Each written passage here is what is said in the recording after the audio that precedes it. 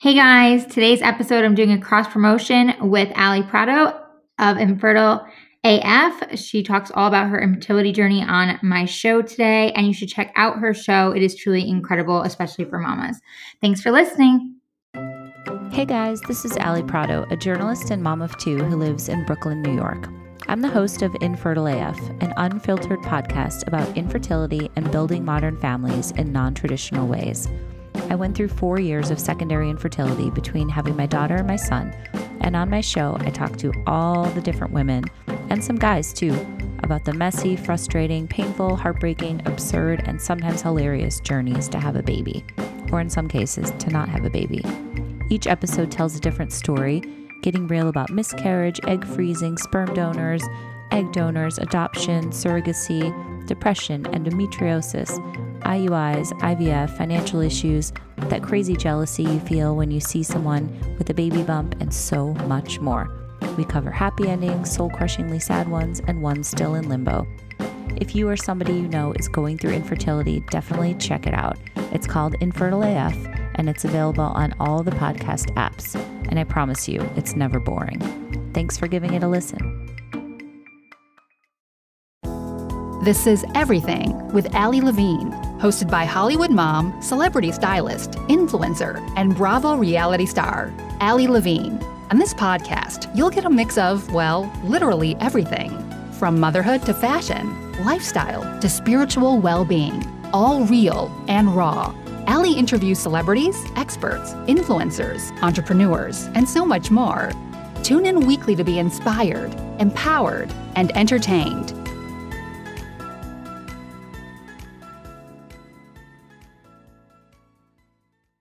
Excited for today. I have an amazing mama joining me on my show today, as well as an incredible journalist, and she just has a wonderful, incredible, inspiring story, and I wanted to have her on to share all about that. I have the fabulous Ali Prato, and by the way, nice name, Ali. I mean, Right? I'm only friends with people that spell it ALI, so Yes, can we just talk about that for a hot second? Like, life, like, why is there a Y spelling and a double L and a double LLII? Like, I have seen the craziest ways of spelling Ali and Allison. I'm just like, I know. Oh, just leave it simple, just ALI. Exactly. But do people call you Ali sometimes, like Muhammad? Oh yeah, I get that all the time too. I just Yes. laugh and I'm like, hey, if I'm being referred to like Muhammad Ali, I'll take it. I mean, that's pretty good company to be in. But do you remember, I remember feeling so validated. Remember the movie Karate Kid from the 80s when Oh yeah, of course. his girlfriend was named Allie, and there's a scene where they meet on the beach and she's like, my name's Allie with an I. And I remember being like, oh my God. I have to rewatch that. I do not remember that. And now, oh my God. Like, it was that. It's hilarious. It was Elizabeth Shue as like a teenager, or she was probably in her 20s playing a teenager. But I remember thinking like, holy shit, sorry, can we swear on here? Oh yeah, you're fine. Okay. You're good. I was like, holy shit, an Ali with an I, and I felt so validated from that point on. Yes, and I just want to share a little bit, about you. So, you have an incredible podcast called Unfiltered as Fuck, and it's all about, just being obviously your journey and everything you've gone through, which we'll get into. You're a Brooklyn-based journalist and a mom of two, and right. Like I said, you went through IVF yourself, and you love to share with women and men about the messy, frustrating, painful, heartbreaking, absurd, and sometimes hilarious journey to have a baby, or in some cases, of course, to not actually have a baby. Yeah. And, you're just all about really bringing that realness and, that understanding and so much of that soul crushing, happy, sad, so many emotions that go along with creating or trying to create life. And so that's why I wanted to have you on today, because, I haven't had this kind of story on my show, and it's something, to be quite honest, that I honestly, can't even pretend to relate to, because I was very blessed that with both my girls. I mean, with Amelia, it was really unexpected. Got off the pill and was pregnant within a month, and it was like, oh my gosh, am I really pregnant? I couldn't even believe it, because everyone tells you, oh, you're on the pill for so long, it'll take you a while to get pregnant, and that was just not the case with me. And then, with Arlie, it took a little bit longer just because of breastfeeding and not really knowing my cycle and, all those things, because I breastfed Amelia for 22 months. But it was still like nothing like what some friends of mine and women I know and moms I know have experienced. And so I really appreciate that you have such a raw space to share that. I wanted you to share that, you know, today. But before we get into that, I want to kind of hear just, you know, a little bit about you. I know you're a great journalist. Like you said, you are now a mom of 2. So, you know, tell us a little bit more about yourself. Well, first of all, thank you so much for having me. I'm completely honored. And it's so good to talk to you. And I love that we hear this Arlie cooing in the background. He's cooing and listening and smiling. I love that. Speaking of real and raw, like this is the real shit happening right now in real time. And I just got the chills, like thinking back to breastfeeding, because that was such a wonderful time of my life. I loved it. I love that. Yeah, there's something magical about it. But yeah, thank you so much, honestly, and for sharing, you know, my story. And, you know, we can get into all that, but I'll give you a little bit more of a background. And so I'm from Chicago. I studied journalism in college. I always wanted to write. I always wanted to tell stories. You know, I thought I was going to be like an author at some point, but then I realized I really loved magazines. So my first job out of college was working with Hugh Hefner at Playboy magazine. Oh my God, shout out. I did not know about you. That's so cool. Yes. So it was such an awesome experience. I graduated, I started working at Playboy like 30 days later. And this is like kind of, you know, this is in the mid 90s, to date myself. Playboy was like actually iconic. Yeah. I mean, this magazines were having a heyday at the time. They had tons of money, tons of advertising. I mean, there were so many magazines if you went to the newsstand. Remember like Men's Mags, like kind of blew up. And so anyway, I was working at Playboy, which was really, really fun. I was supposed to be an intern for 6 months and I ended up working there for 10 years. Oh my gosh. Yeah. So I was their music editor and I did a lot of pop culture stuff. I did a lot of stuff with the Playmates themselves and the parties. And I worked really closely with Hef. He was incredible, by the way. Super. I was going to ask, okay, like give us a little bit of tea. What was he like? Yeah. Oh my God. I have so much tea. Just in general, like people are always like, what was Hugh Hefner like? And I will say, honestly, he was so respectful of women. I never felt weird. I never felt disrespected. He was always like, he'd like call and be like, hello dear. Like he was just like very hands-on. And I felt so lucky to be working, you know, alongside this complete icon of a dude. So that was really fun. And then, you know, I got to go to the mansion a lot, which was really fun. That's where a lot of the tea can be spilled is like just some of the mansion. So like what, okay, so you got to go to the mansion. I've only been there once. So like, so like what was, if you can share, what was like your craziest like story or moment of going to the mansion? The one that I tell a lot is that there was a night that we were there and it was the Midsummer Night's Dream Party and the dress code is lingerie or less. And but I was an employee, so I could never look like too skanky. Like I always would, you know, I'd wear like something with like a robe over it, but everybody else was like completely naked because they were like models and celebrities and Playmates and stuff. So I looked like Mother Teresa and like a nun wearing like a full thing. But one night Leonardo DiCaprio was there with his like pussy posse. Remember back in those days? Oh my God. When his friends were like, and Britney Spears was coming and apparently she was single at the time and Leo was single at the time. So there was like all these like this whispering that like Britney's going to come and she wants to meet Leo and Leo wants to meet her and they're going to go off and blah, blah, blah. And so that happened. Like she arrived and he and her went off somewhere. And then I remember just seeing her like storming out and like leaving the party and we're like, well, guess they didn't get along. Like, oh my gosh. I have no idea what happened. And I don't even remember what year this was, but you know, the early aughts, I guess, or like late 90s probably. Yeah. But they did not end up becoming an item, but it was just it would have been a cute item. There. What's that? They would have been a cute item. Yeah, I think so. But, you know, just stuff like that. Like the fun part about going to the mansion was that, you know, obviously the only reason I was there is because I worked there. But everybody that was there was like, felt really safe. Like it was a very safe environment. There was no paparazzi, you know, there was no photographers. So people would really like let their hair and other things down. So like things like shit got crazy, but people like, you know, nothing leaked out. There was almost like a code of secrecy that like, if you were there, you weren't going to like really give up the goods. Like, obviously I just told you that story, but that was pretty tame, you know, like there's other shit that like I can't ever reveal, you know? Oh yeah, for sure. Yeah, no, I mean, that's pretty much like what Playboy was, right? Like, yeah. So it was fun. And, you know, I got to do a lot of writing. I got to interview people. And I just realized that, you know, again, it all comes back to kind of what I'm doing now is like, I just love telling stories. I love talking to people and sharing people's stories, whatever they may be. So cool. I love it. Yeah. So you went from working for Playboy and everything else and doing all this dope stuff with journaling and music editing and so much of their stuff to then eventually obviously becoming a mom. Yes. And now you're a mom of 2.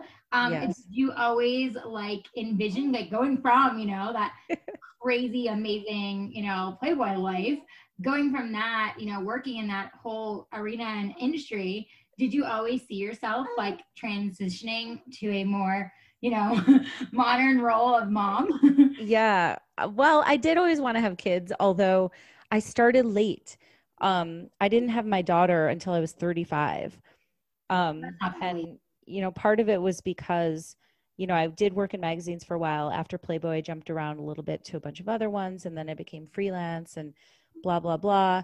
But at one point we did move from Chicago to New York.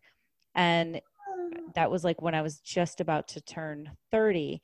And so a lot of my friends in Chicago were starting to have babies at that time. But since we were moving to a new city where we didn't know anybody and we didn't know anything, we were like, we can't have kids right now. We don't even know like how to get around our new neighborhood. So we put it off, even though my husband and I have been together since we were 16. Oh, wow. High school sweetheart. So cute. Wait, what about you and yours? We've known each other for over a decade, but we've been together for a little like 8.5 years. And he followed me from New York. So we met in New York together because we're originally from, and then he followed me out to Los Angeles. Okay. And how did you guys meet? We met through like a mutual friend. Like I was having like a little, you know, like mini little party at my apartment. It was only just really like a couple close friends. And I honestly wasn't even like in the world of dating because I had a crazy ex-boyfriend I was, you know, on and off with at the time and trying to just, you know, distract myself, whatever. And my friend was like, oh, I'm going to bring this guy. And I was like, oh, I don't know. Like I've got too much drama going on the other one. He's like, oh, it's fine. He's super cool. And, you know, he brought him and he like immediately like tried to get my attention and, you know, tried to like get to know me. And I was so like on my phone texting my, you know, idiot ex, like all this stuff. And my best friend grabbed the phone from me and she's like, dude, he's into you and he's cute. Like, what is wrong with you? And I was like, I can't deal right now. I got to deal with this. You know, and it was like, and it was so funny because that night my best friend Nicole was so mad at me and she was like, you're going to marry him. And I was like, you're drunk, you know, like, no, you are. And so of course she told that story at my wedding. She was like, well, I said you were going to marry him, you know? So I was like, oh my God.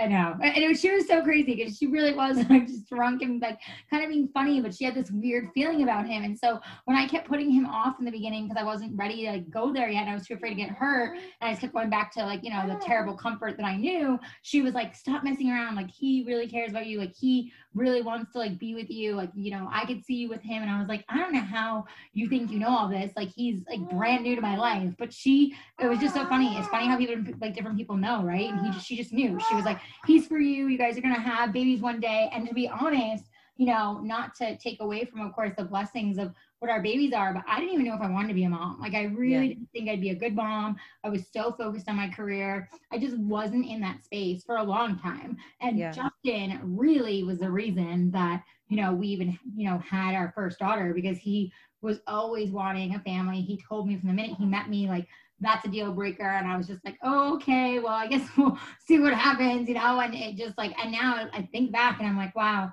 I'm so grateful that I wound up with him because I would never trade this life with my girls.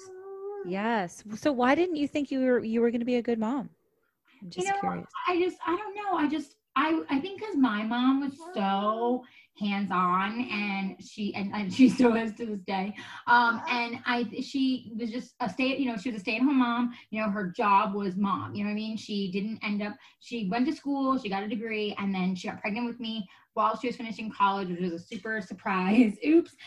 And she just went right into mom mode, and she, I don't want to say sacrifice, but compromise, and decided not to do anything else and just to raise me. And then shortly after came my brothers. And so I just always saw her so hands-on with myself and my brothers, and was so selfless and gave to us constantly, and didn't work as far as like being out at a job and all these things. And I knew how career oriented I was, and I was just like, I could never be that selfless. Like I know I'm a little more selfish, and I want to do the things I want to do, and I just don't think I'll be a good mom. And I was just afraid that I wouldn't be able to be a good mom to, whoever came, into my life. And I didn't want to give up my career either. And I also didn't want to not do right by my child. And so for me, it just seemed like, I maybe just won't do that. Like it just isn't in the cards for me. And now it's crazy because obviously I have my 2 girls, and I like laugh at myself because I'm like, okay, it's super hard,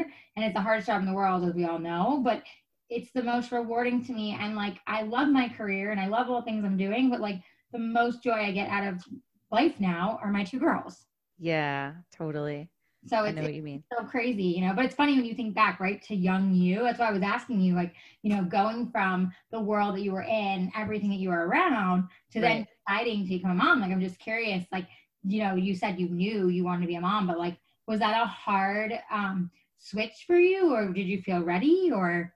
Yeah, well, I think that's the thing. And so like when we moved to New York, like I said, I think I'd just turned 29, and we just kind of had to get used to the city and like make new friends. And we both had different jobs, and it was just kind of like nobody in New York at the time who was our age had kids. Like, it was like, that's for like adults. And like, we didn't feel like adults yet, So I think had I stayed in Chicago, I probably would have started to have kids around that time, because that's when all my friends were doing it. But it was just like something about being in Manhattan, and you lived there, right?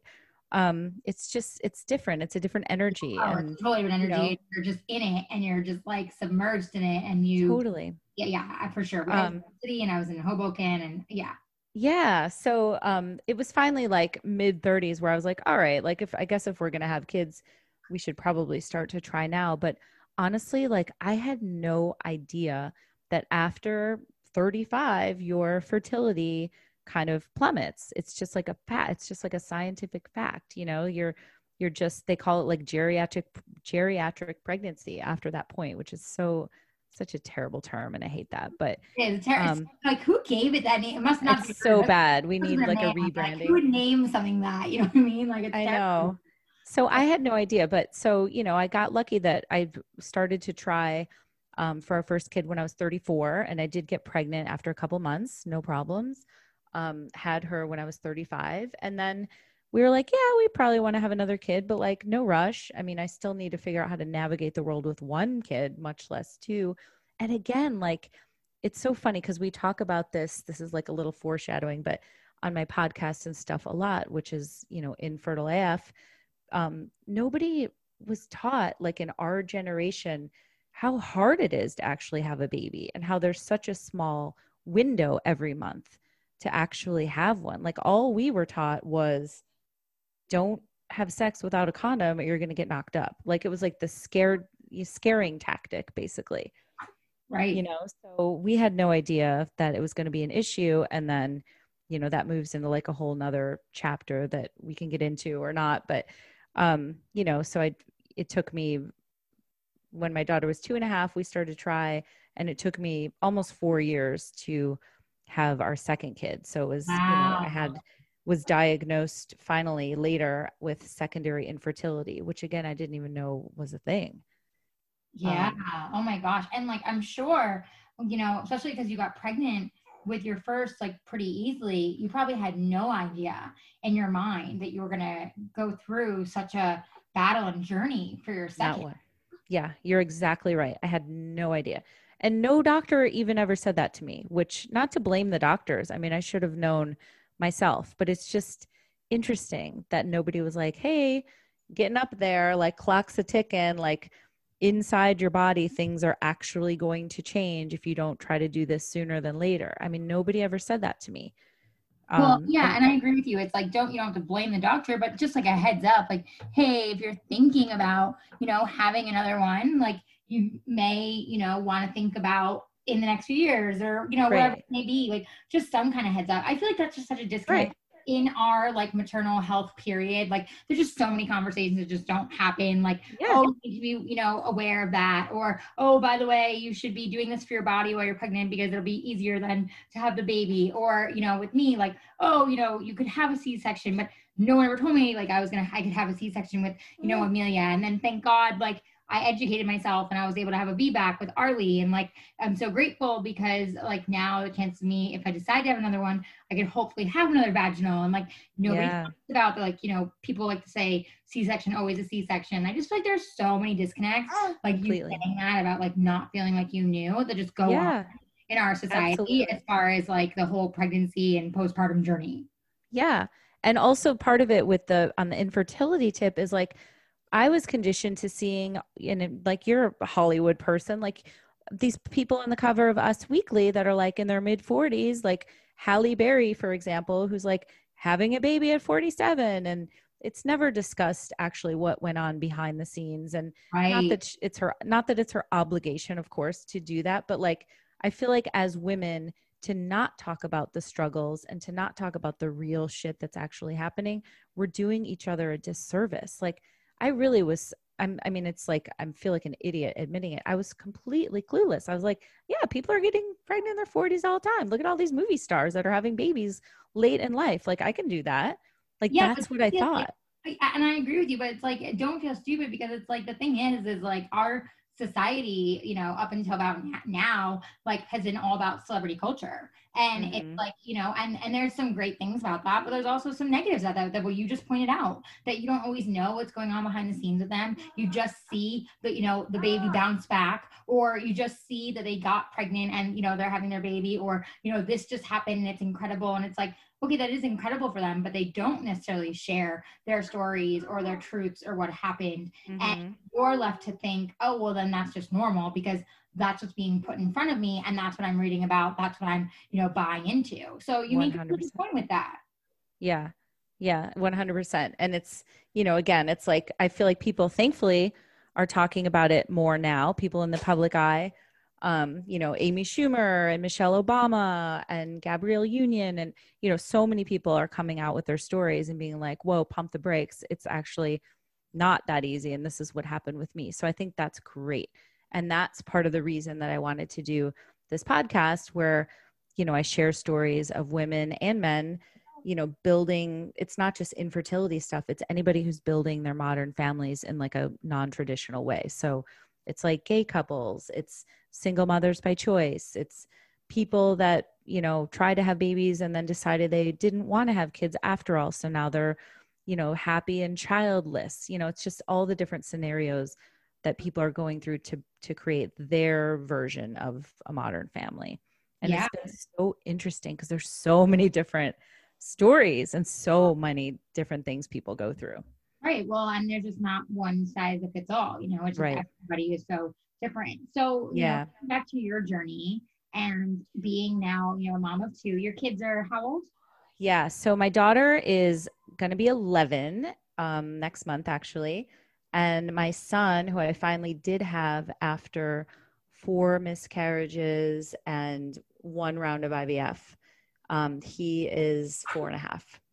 Okay. So, yeah. So, would you mind sharing with us a little bit more about your journey as far as, actually, getting pregnant and kind of just take us through a little bit of, what that infertility, what that looks like and, the process of what you end up having to go through and, just for, for others to know they're not alone and also for to educate, and to potentially give resources to those that may be going through this or may go through this later on,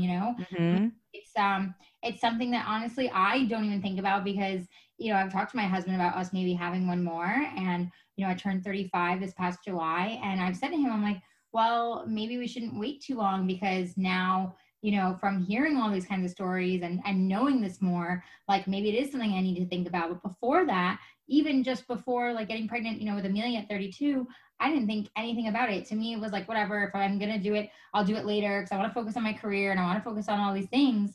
And there's nothing wrong with that. But again, like you said, there is something with the age and the body and everything. So I would like you to share that with us and share your journey and your personal experience. For sure. And again, thank you for asking me to share it because I do think it's so important because when I was going through it, you know, this was 7-8 years ago now, people really weren't talking about it. There wasn't like a whole Instagram community like there is now. There weren't a ton of podcasts. There weren't a ton of books. And again, like there weren't a lot of people in the public eye sharing their stories. So, you know, I've said this before and it's totally self-incriminating because I sound like a fucking idiot, but I thought IVF was like, I thought of like Octomom. Remember Octomom? Oh yeah. Like I thought you did IVF when you wanted to have like multiples. Like I thought it was a choice that you made to have like a litter of babies. And I know, and like, don't at me people who are listening, because I know it's an idiotic way of thinking, but that's how clueless I was. I didn't realize it was something that women went through because something, you know, they had a medical issue. Like infertility is a disease. It's you know, there's obviously a lot that plays into it and people have it for different reasons, but it is medical. It's not like a choice. So that was the first thing that I learned, you know, when I was going through it. You know, and just to give you kind of the Cliff's notes. So I had my daughter, like I said, a couple years later, we started to try for the second one. You know, I got pregnant. I had a miscarriage. I was like, I mean, I was obviously upset, but it was like I feel like everybody I knew had a miscarriage. Is that how it is with you? Like, do you have a lot of friends who've had miscarriages? I do. Yeah. Now that you said that, I have had a lot, but, you know, I feel like I because again of social media and different things, and people, you know, like talking about their beautiful rainbow babies, it's become more, you know, I don't want to say normalized, but just, you know, more in your face, more that you understand that it does happen way more often, even though it is still heartbreaking. So I understand you saying like, of course you were upset, but to you had so many people around you that also had them. So do you feel like because you had so many people around you that also had them, you weren't worried when you had your miscarriage? I wasn't worried that there was anything like medically wrong. I just was like, oh, bad luck, you know. I didn't get much of an explanation. It was very early miscarriage, so I didn't have a D&C. They didn't like biopsy any of the tissue or anything like that, which, you know, some people do later when they're further along. And I don't mean to like breeze past it like it wasn't a big deal. It was, you know, I was devastated. But again, it was like, okay, a lot of people have gone through this, you know. And then I had a second one. And again, it was like, oh, okay, well, this is not good. And then I ended up having 2 more. And it was at that point where I was like, okay, something's wrong. Like something's either wrong. You know, this could be male factor. This could be female factor. But what was going on behind the scenes too with my husband and I was like, this is not easy on a relationship either, because, you know, men and women, as you know, like go through things like this in different ways. I was kind of devastated. You know, the thing about secondary infertility that's so tricky is that you have a lot of guilt because you already have a kid. So you almost feel like it's not as serious as somebody that maybe doesn't have a kid that's going through infertility.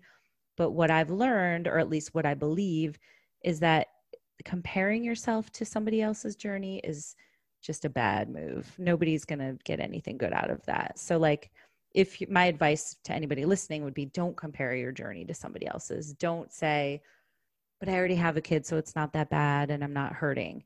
Or like, I had a miscarriage, but it was really, really early, so it's not that big of a deal. It's like a loss is a loss, and it's okay to feel pain no matter what point you're at and no matter how far along you are.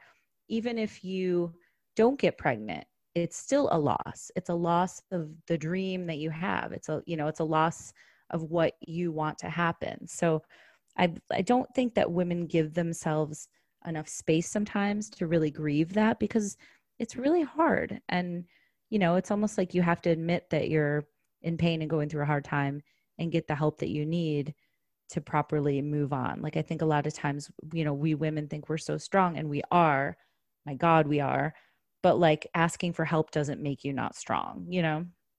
Absolutely. And I love that you said that, because asking for help actually makes you strong. When we allow ourselves, in my opinion, to feel weak and to feel vulnerable and allow that to actually play out and not just kind of sit in it, when you ask for help, you actually receive strength. And not only do you receive strength for yourself, but most likely you give it also to others, because you're giving permission to actually be able to experience that and let go of that shame and know that it is absolutely okay to feel this way.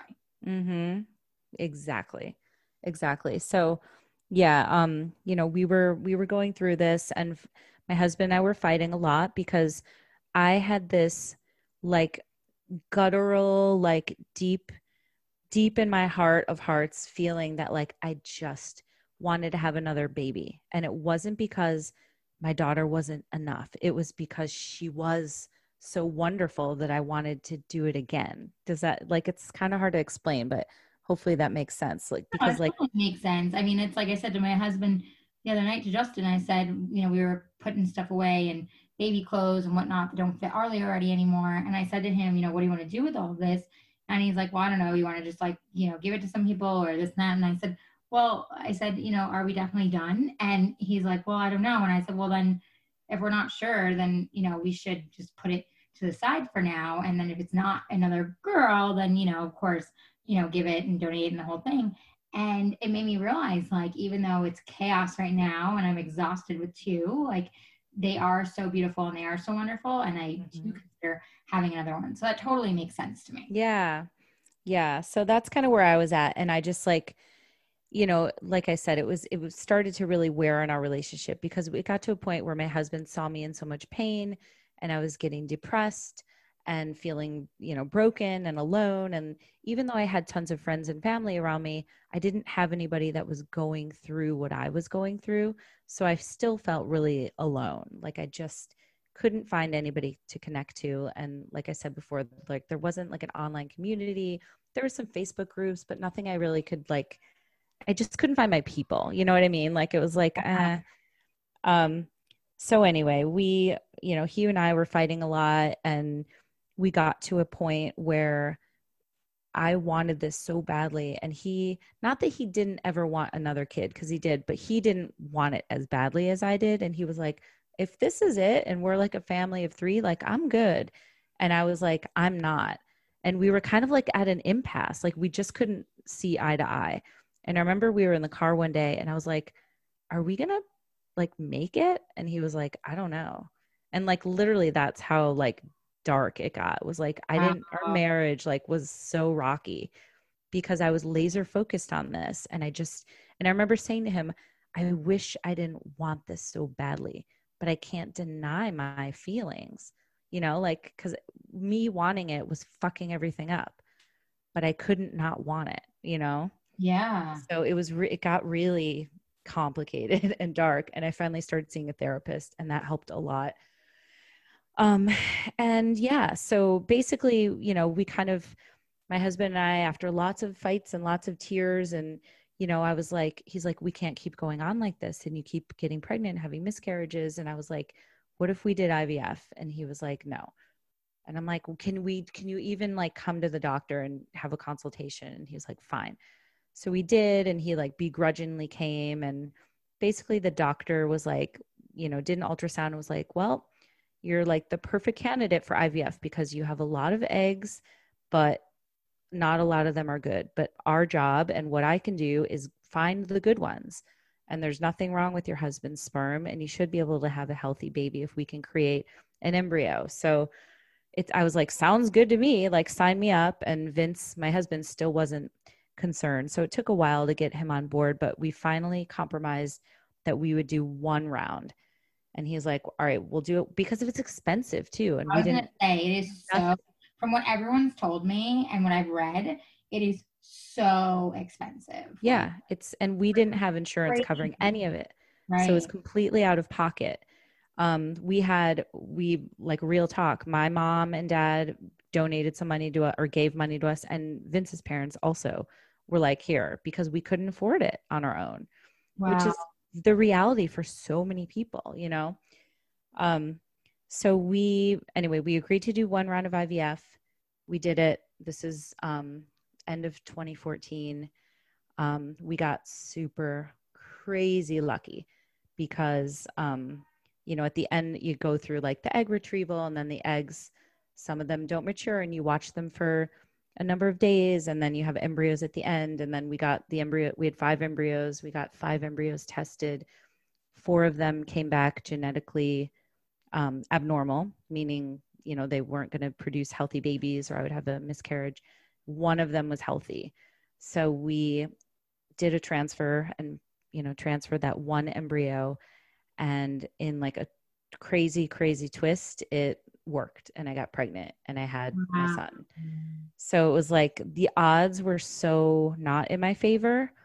The number, you know, it's a lot of this is a numbers game. And my doctor's like, well, you know, don't like keep your hopes up, but like, don't be disappointed if it doesn't work, you know, like it's just, Yeah. it is what it is. So we did get really, really lucky, and I had my healthy son in the end of 2015. So we did have a happy ending, but, you know, it didn't come without a lot of heartbreak along the way. And I still have total PTSD from the whole experience.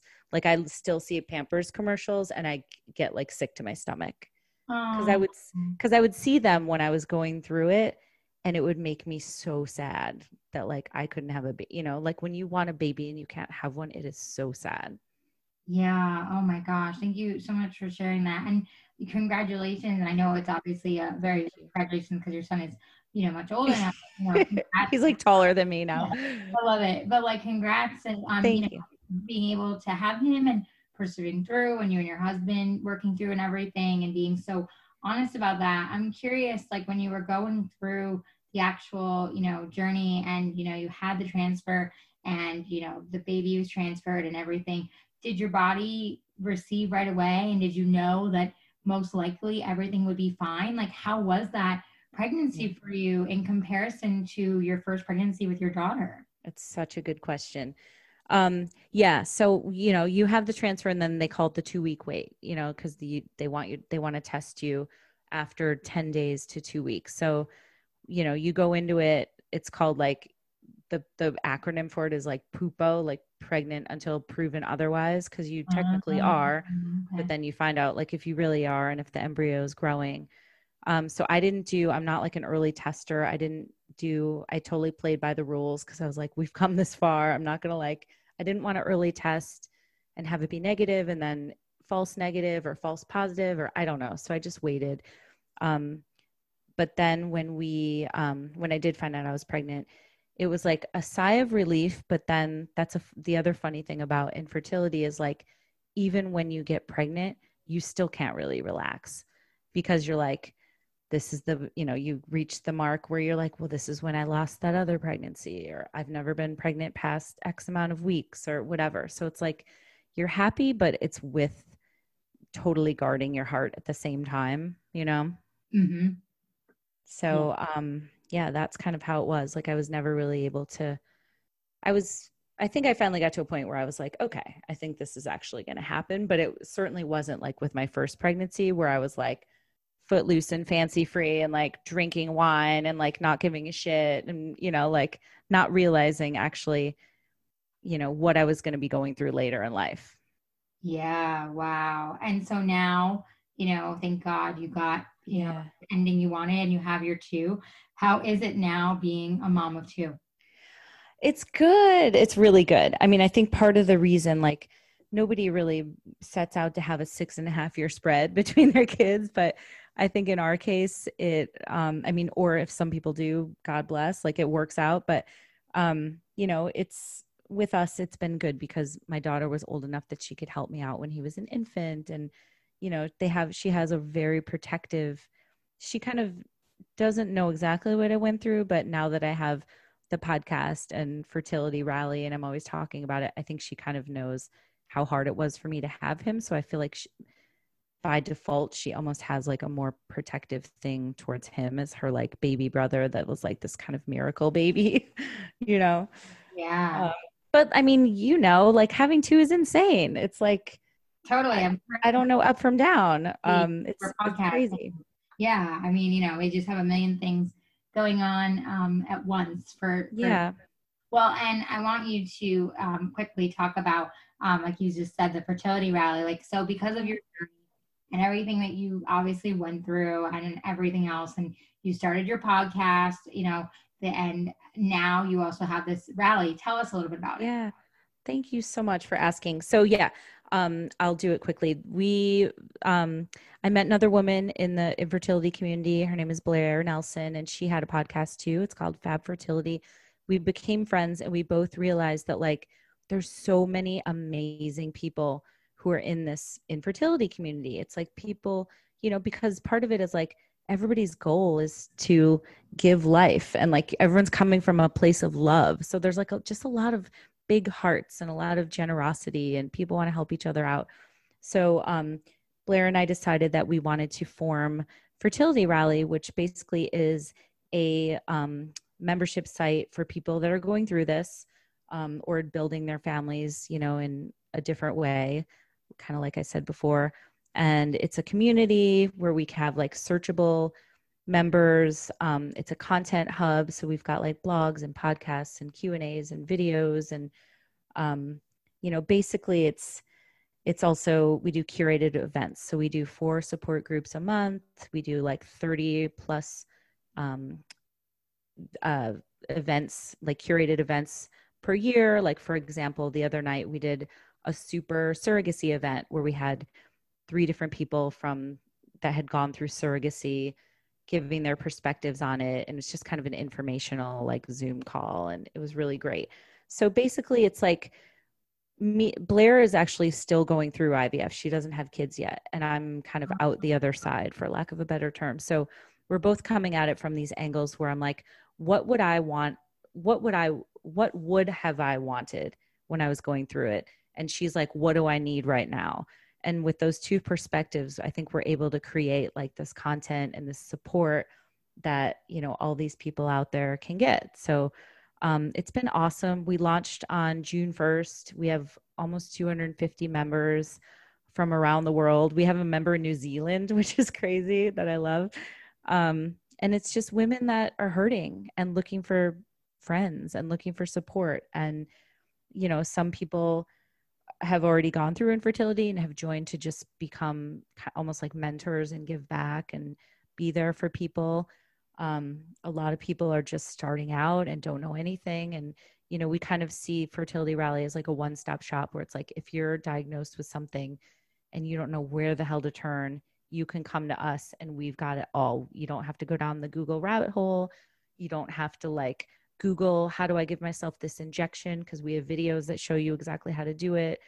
And I think one thing that we like to do is like, we call it the worst club with the best members because it's like, nobody wants to fucking be in this club, but if we're in it, we're going to at least like rally together and support each other. So one thing that we do differently, I think, than some of the other things out there is we like to make it fun wherever we can. We have happy hours where you can drink or not drink. We try to bring levity to this like shitty situation wherever we can. Cause it's like, doesn't have to be all doom and gloom. We can find like the good points. And I think that, as you well know, going through something and being able to laugh when you can like really helps. So that's kind of our MO. And, we're also doing a big event in October, Fertility Rally Live, which is going to be a virtual event where we have a full day of panels and programs and surprises and giveaways and really cool speakers. So we're planning that right now, and it's been really exciting. That's amazing. Well, thank you so much for space for moms who are going through this or may go through this. I just think it's amazing that you're so raw about it, but like so badass and real at the same time. And you've just rallied an incredible community around you to all be there, for each other. Because obviously that's really what motherhood is all about, is finding your tribes and supporting each other. I mean, that's how you and I connected from our Hey Mama tribe. And yes, it's just so, I love seeing that, from women. I just love what you're doing. So tell us where we can find you and follow you, find your podcast, all that good stuff. Thank you so much again. So yeah, the Fertility Rally, we're on Instagram. It's at the Fertility Rally. We have a website, which is fertilityrally.com. Sorry, wait, I just gave the wrong Instagram. It's at Fertility Rally, it's at Fertility Rally. Our Instagram is at Fertility Rally. Our website is fertilityrally.com. We also, you don't have to become a member. There's a free site with tons of content as well. Anybody can always reach out to me through my podcast, which is called Infertile AF. And that Instagram is at Infertile AF Stories. I answer all my DMs. Sometimes it takes a minute, but if people have questions or need help, or like anybody wants to jump on a call, like I honestly am always available. And just always, I know how people that are going through this feel, and I just want to like give back and like let them know that like they don't have to go through this alone. It doesn't have to suck so badly. I love that. Well, thank you so much, Allie. And again, oh my God, rad name. So I knew you were gonna. I knew we would get along. I was so looking forward to this. So thank you so much, for sharing all of that. And of course, cheers. Bye. Thanks for listening to Everything with Allie Levine. If you loved this episode, please leave a review, screenshot this episode, tell a friend, tag us on social media, subscribe. Tune in weekly for new episodes and to continuously be uplifted, empowered, and inspired.